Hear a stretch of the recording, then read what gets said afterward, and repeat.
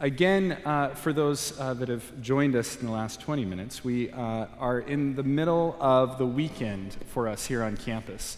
Not just any weekend, but our weekend of worship with the theme of the guts to go. If you remember a fall week of worship, we talked about the guts to do big things. And winter quarter, we talked about the guts to go deeper in our walk with Christ, and now we're talking about the guts to go into our world and make a change and be agents of change. And so we have had Jonathan Duffy here with us, who is the director of ADRA International, Adventist Development Relief Agency, who has joined us to share his thoughts and reflections on some of Jesus' teachings and some of the world's needs and what it is that we need to do. And we're excited to have him here. He is not only a fiery Australian, but what I think may be more important, also an Irishman, and I appreciate that, of course. So we're excited to welcome him to our stage this morning. There are some events happening this weekend, really targeting the university students, but anyone is welcome to join us. After second service in the Mountain View apartment courtyard, our cable team, which is our health ministries, has a potluck picnic, which is Mexican themed, and they're going to be out there for a while just enjoying the weather and food and fellowship from about 1:30 on until that dies down.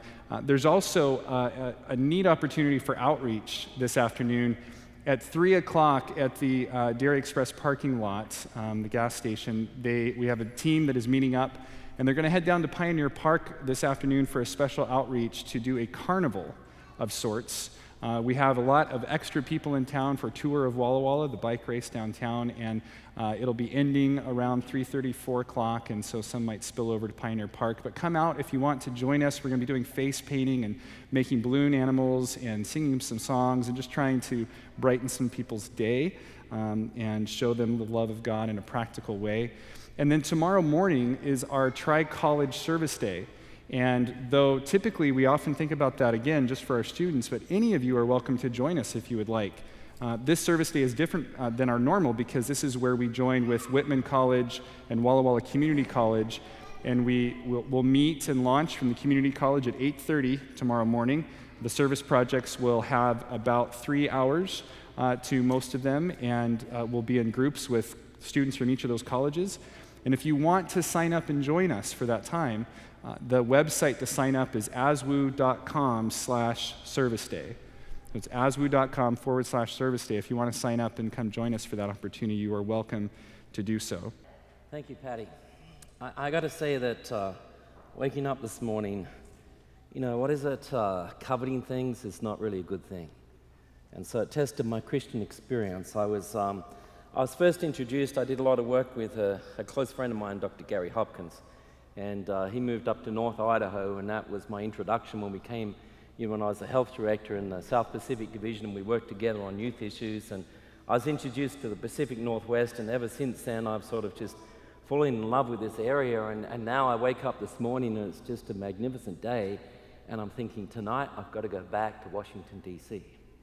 So it's sort of bad to covet other areas, but if I had one place, if I could move ADRA today, it would be to the Pacific Northwest. I don't think there's any place better on earth.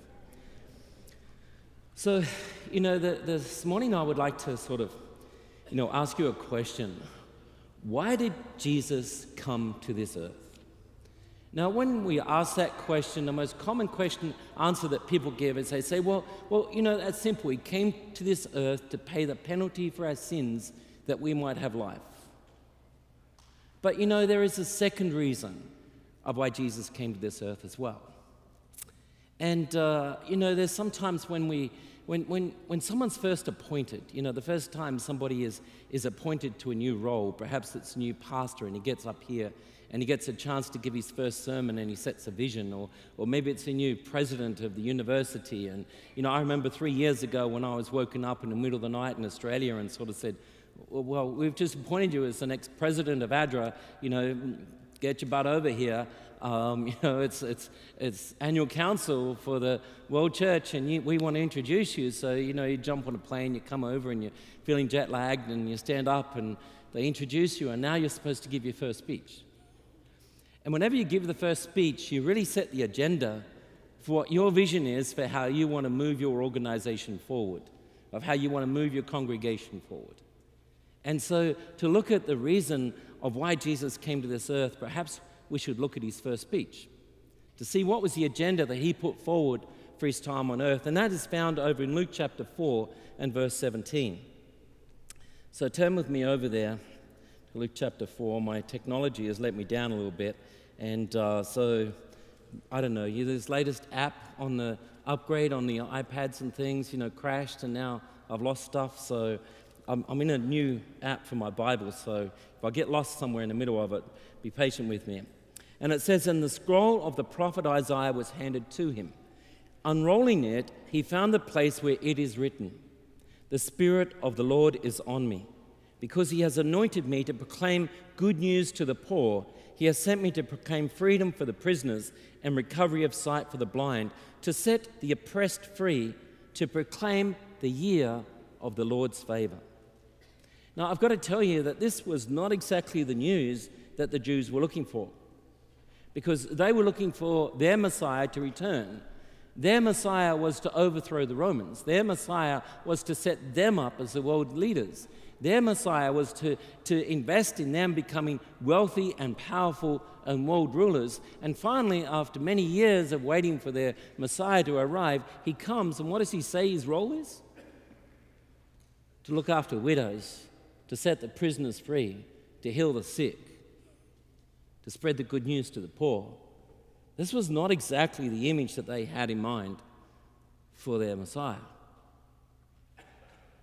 I love the story of John the Baptist, because it just reminds me of being so human.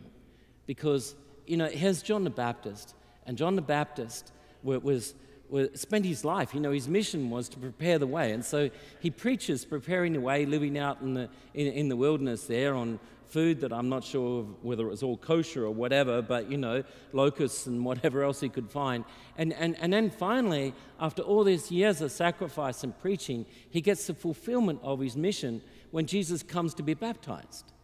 And he baptizes Jesus, and a light descends from heaven, a dove, a voice of God is heard, and the fulfillment of his mission. And now, maybe 6 months later or something, he's sitting in prison awaiting his execution, and he has doubts.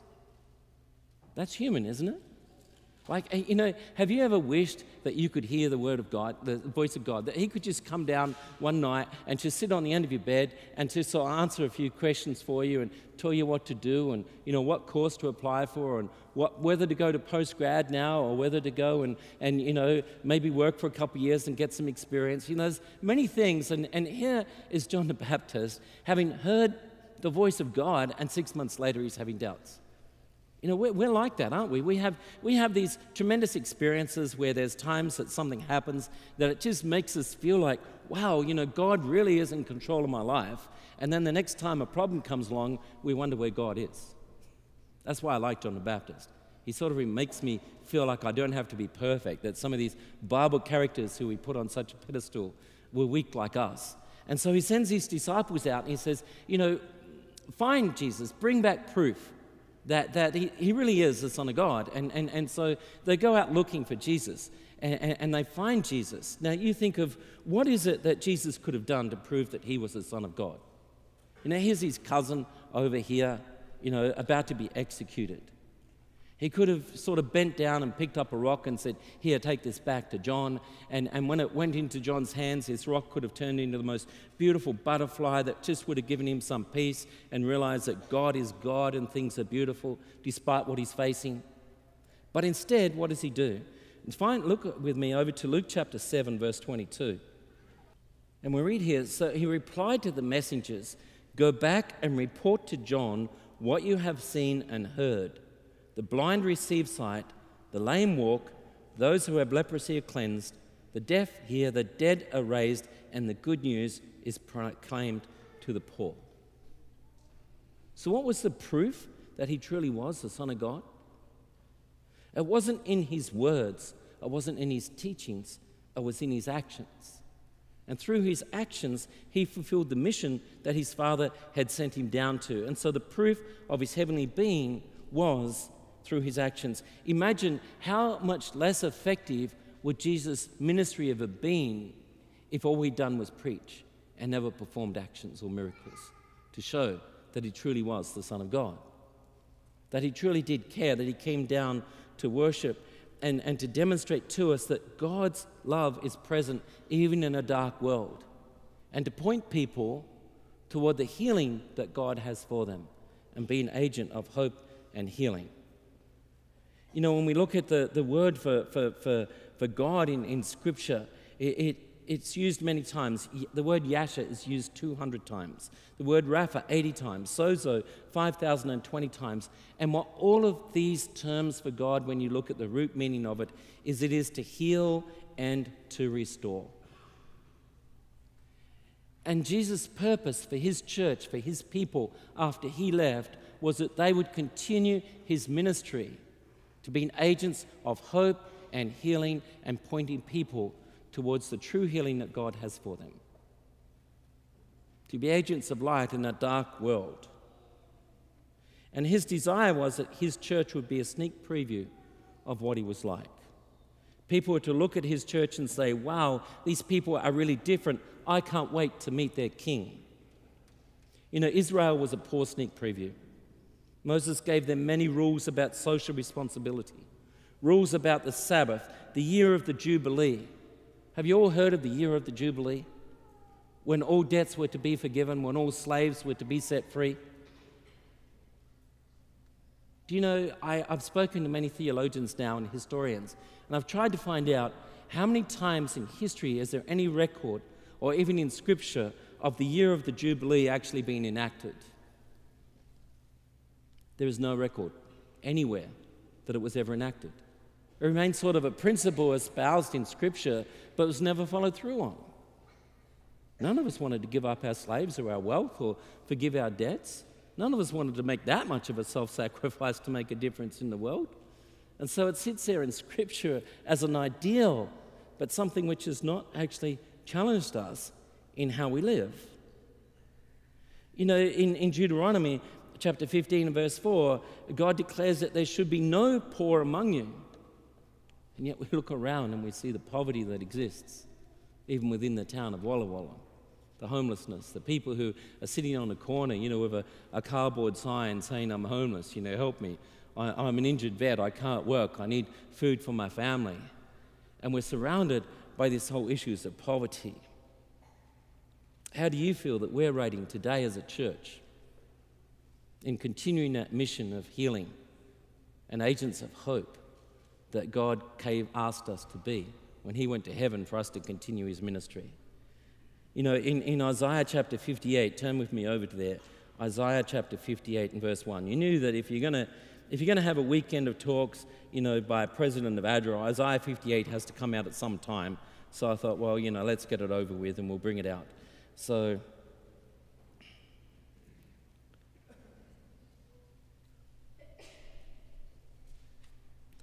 we read here, shout it aloud, do not hold back. Raise your voice like a trumpet. Declare to my people their rebellion and the descendants of Jacob their sins. For day after day they seek me out. They seem eager to know my ways, as if they were a nation that does what is right and has not forsaken the commands of its God. They ask me for just decisions and seem eager for God to come near them. Why have we fasted, they say, and you have not seen it? Why have we humbled ourselves and you have not noticed? Yet on the day of your fasting you do as you please and exploit your workers. Your fasting ends in quarreling and strife and in striking each other with wicked fists. You cannot fast as you do today and expect your voice to be heard on high. Is this the kind of fast I have chosen, only a day for people to humble themselves? Is it only for bowing one's head like a reed or for lying on sackcloth and ashes? Is that what you call a fast, a day acceptable to the Lord? Is not the kind of fasting I have chosen to loose the chains of injustice, untie the cords of the yoke, to set the oppressed free, and to break every yoke? Is it not to share your food with the hungry and to provide the poor wanderer with shelter? When you see the naked, to clothe them and not to turn away from your own flesh and blood? Then your light will break forth like the dawn, and your healing will quickly appear. Then your righteousness will go before you, and the glory of the Lord will be your rear guard. Then you will call, and the Lord will answer. You will cry for help, and he will say, here am I. If you do away with the yoke of oppression, with a pointing finger and malicious talk. And if you spend yourselves in behalf of the hungry and satisfy the needs of the oppressed, then your light will rise in the darkness and your night will become like the noonday. Wow. How does this challenge us in how we live our lives? Are we happy to be, Seventh-day Adventists, where we come along and we put aside a day of the week, and well, that's a big sacrifice, and so that's our day, and then the other 6 days, well, I'm pretty busy, but, I put aside a day, and if I can squeeze it in there, then it's okay, and our church becomes a bit of a ritual, as it says in this, where we come along and we do all our rituals, but it actually doesn't affect how I live my life or how I impact those in poverty or distress living around about me. And don't forget that poverty is not just physical poverty, because there's people who are also experiencing spiritual poverty as well that are amongst us, that are as much in need of healing as anyone who's hungry today. And how does this affect me in terms of how I live my life and how I view others around about me? Is this changing how I need to be? Sometimes I ask people when I get a chance in a seminar, I say to them, pretend I know nothing about the church. So what I'd like you to do is I'd like you to describe the Adventist church to me. So they start off and they tell me, we're Seventh-day Adventist. And so, it's about the Sabbath. So they'll give me a little sermon out on the Sabbath, and perhaps even creation will come in as a part of that, and they'll tell me about creation and how Jesus rested on the seventh day. And then they'll go on to the Advent part, and they'll tell me about Jesus' second coming, and then they'll move into other doctrines, and perhaps the second coming might move into a Bible study on the state of the dead, and then they'll bring up the health message, and then I'll say to them, okay, so that's who a Seventh-day Adventist is. Now, pretend to me that you know nothing about, I have never heard of Jesus Christ. Describe to me this character, this person, Jesus Christ. Who was he? They say, well, he was the kindest, most caring, compassionate, patient, forgiving, accepting being that ever walked the face of this earth. So what is our commission? Is our commission to be like Christ? Are we successful when people know our doctrines? Or are we successful when people know Christ because of how we live him out in our lives? I'm not having to go at doctrines. But, our doctrines aren't there to define us. They're there to shape us, to help us to be more Christ-like. So we know that we're being successful when people say, you know what, in Walla Walla, we have that Adventist university. And let me tell you, that Adventist university is the greatest thing that ever happens in this community. The students and the staff of that faculty, the people who attend church there, are the most caring, compassionate, forgiving, accepting people that you ever come across. When people begin to use the same words to describe us as they used to describe Jesus, then we know that we are being effective, that we are being a light in a dark world. That's when we know that we are being effective and being agents of hope and healing in the brokenness that exists around about us. Turn with me over to 1 John chapter 3, verse 16. And it says here, then this is how we know what love is. Jesus Christ laid down his life for us, and we ought to lay down our lives for our brothers and sisters. If anyone has material possessions and sees a brother or sister in need, but has no pity on him, how can the love of God be in that person? Dear children, let us not love with words or speech, but with actions and in truth. It's not just about what I profess. It's not just about making a wonderful speech on a Sabbath morning that really makes the difference. Our actions are what speak loudly for us. How do our actions demonstrate the fact that we truly are the children of God, that he lives within us, and that he drives how we live? A.W. Tozer puts it this way: we hear a Christian assure someone that he will pray over his problem, knowing full well that he intends to use prayer as a substitute for service. It is much easier to pray that a poor friend's needs may be supplied than to supply them. And don't get me wrong, I am a great advocate for prayer, and ADRA works in some pretty challenging places around the world, and we need your prayers. People are put in harm's way. But if you're just using prayer as a substitute for service, if you're just praying about ADRA in the hope that if you pray for us that you've fulfilled your role of being an agent of hope and change, then I'm sorry to tell you that doesn't fulfill it. God's given us the resources and the means to be the solution to our friends. He's not expecting us to ask to supply the friend's needs when He's already given us the means. He's asking us to get down and dirty and working together on those things. You know, Ellen White in the Thoughts from the Mounts of Blessing says this. She says, the standard of the golden rule is the true standard of Christianity. Anything short of it is a deception. A religion that leads men to place a low estimate upon human beings who Christ has esteemed of such values as to give Himself for them. A religion that would lead us to be careless of human needs, sufferings, or rights is a spurious religion. In slighting the claims of the poor, the suffering, and the sinful, we are proving ourselves traitors to Christ. It is because men take upon themselves the name of Christ while in life they deny His character that Christianity has so little power in the world. Wow. It's a challenge, isn't it? In how I live my life. Now, Tony Campolo, a well-known youth speaker and author, says these words. He says, faith without a commitment to justice for the poor is a sham because it ignores the most explicit of all the gospel concerns of Scripture. And I don't know whether any of you have ever seen it, but the Bible Society has brought out a version of the Bible. It's called the Poverty and Justice Bible. It's not a special translation or anything. But in the version of the Bible, what it's done is it's printed, and in its printing, it's highlighted every text that calls us to stand up for issues of injustice and to reach out and to be an agent of hope and healing to our poor neighbours as we reach out to give them a hand. It's difficult when you get that Bible to open up to find a page that hasn't got a text highlighted. There's over 2,300 texts in the Bible that call for us to stand up and be agents of justice and mercy. And yet, how often do we hear it preached about? You know, we have many doctrines in our Bible, and don't get me wrong, and some of them are based around, 10 or 20 pieces of Scripture. Here's 2,300 of them, and what have we done as a church to activate this? How much do we talk about it? How much do we challenge ourselves in how we live our lives in being agents of hope and healing? It's a central theme throughout all of the Bible. Mike Yankowski was a young guy who, when he was at university, decided that he didn't want to be a hypocrite, and so as he worked about doing things for the poor, he said, I come from a very comfortable surroundings, and so I don't really know what it's like to live in poverty. So him and a close friend decided that they were going to live in poverty. So they decided on a journey, and they visited, I can't remember, it was 3 or 5 cities in the US, and became homeless, purposely became homeless.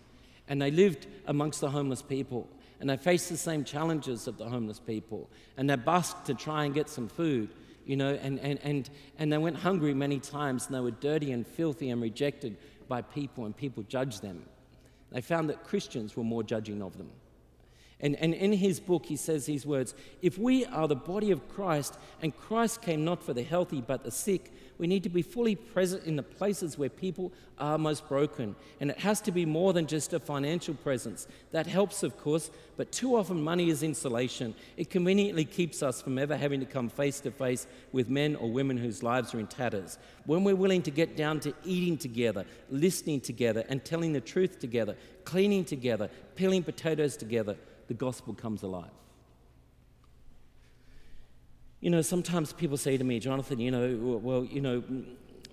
why do we really need ADRA? I mean, there's other agencies out there. Why does the church need a humanitarian agency? That's not the core function of the church. I mean, ours is evangelism, and there's other agencies out there. But if we look at all brokenness and all sin, when God created the world, He created 4 relationships. He created the relationship between God and man. He created the relationship between man to self, man to fellow man, and man to the environment. And all brokenness comes from the breaking of one of those relationships. And all restoration comes from the healing of those relationships. And so is it adequate that I just leave it up to another non-government organization to deal with the environment, or another non-organization, NGO, non-government organization to deal with food or health care?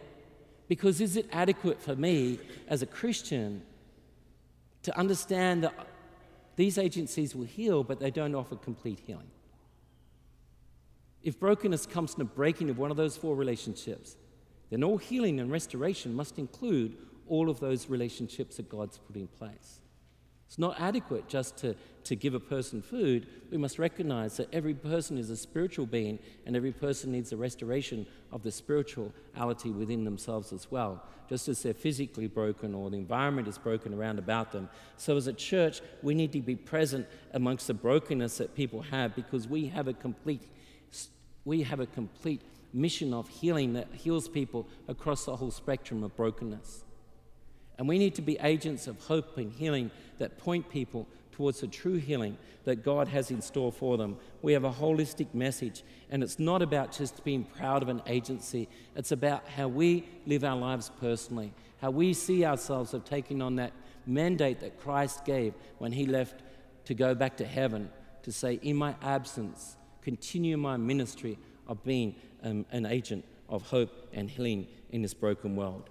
You know, John Widener was when he was born, his father was a pastor in Switzerland, and this was pre-World War II. And so what happened in Switzerland was that there was a law that everybody had to attend school 6 days a week. And his father was an Adventist pastor, and he said, my children aren't going to attend school on Sabbath. So he went to the government officials and he made a deal. And he made a deal that 1 day a week he would surrender himself to the officials, and he'd be incarcerated for 1 day a week to pay the penalty for his kids not attending school on Sabbath.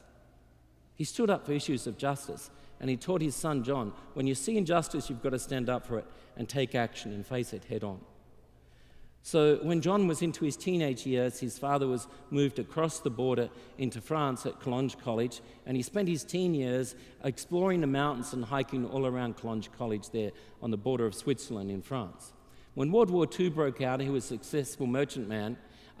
He was in the textile business. He was protected because people still need clothes and armies need uniforms, and so he wasn't conscripted into the army. But as World War II went on, he was living in Belgium at the time, and he saw the atrocities that were happening. He saw the Jews that were being loaded onto the trains knowing they were going to death camps. He saw the torture of Allied prisoners as they were trapped behind the lines. And so his father, when you see injustice, you've got to stand up and do something. So John, along with his sisters, started the underground movement. And at the end of World War II, his sisters were actually killed as part of that movement, and he survived.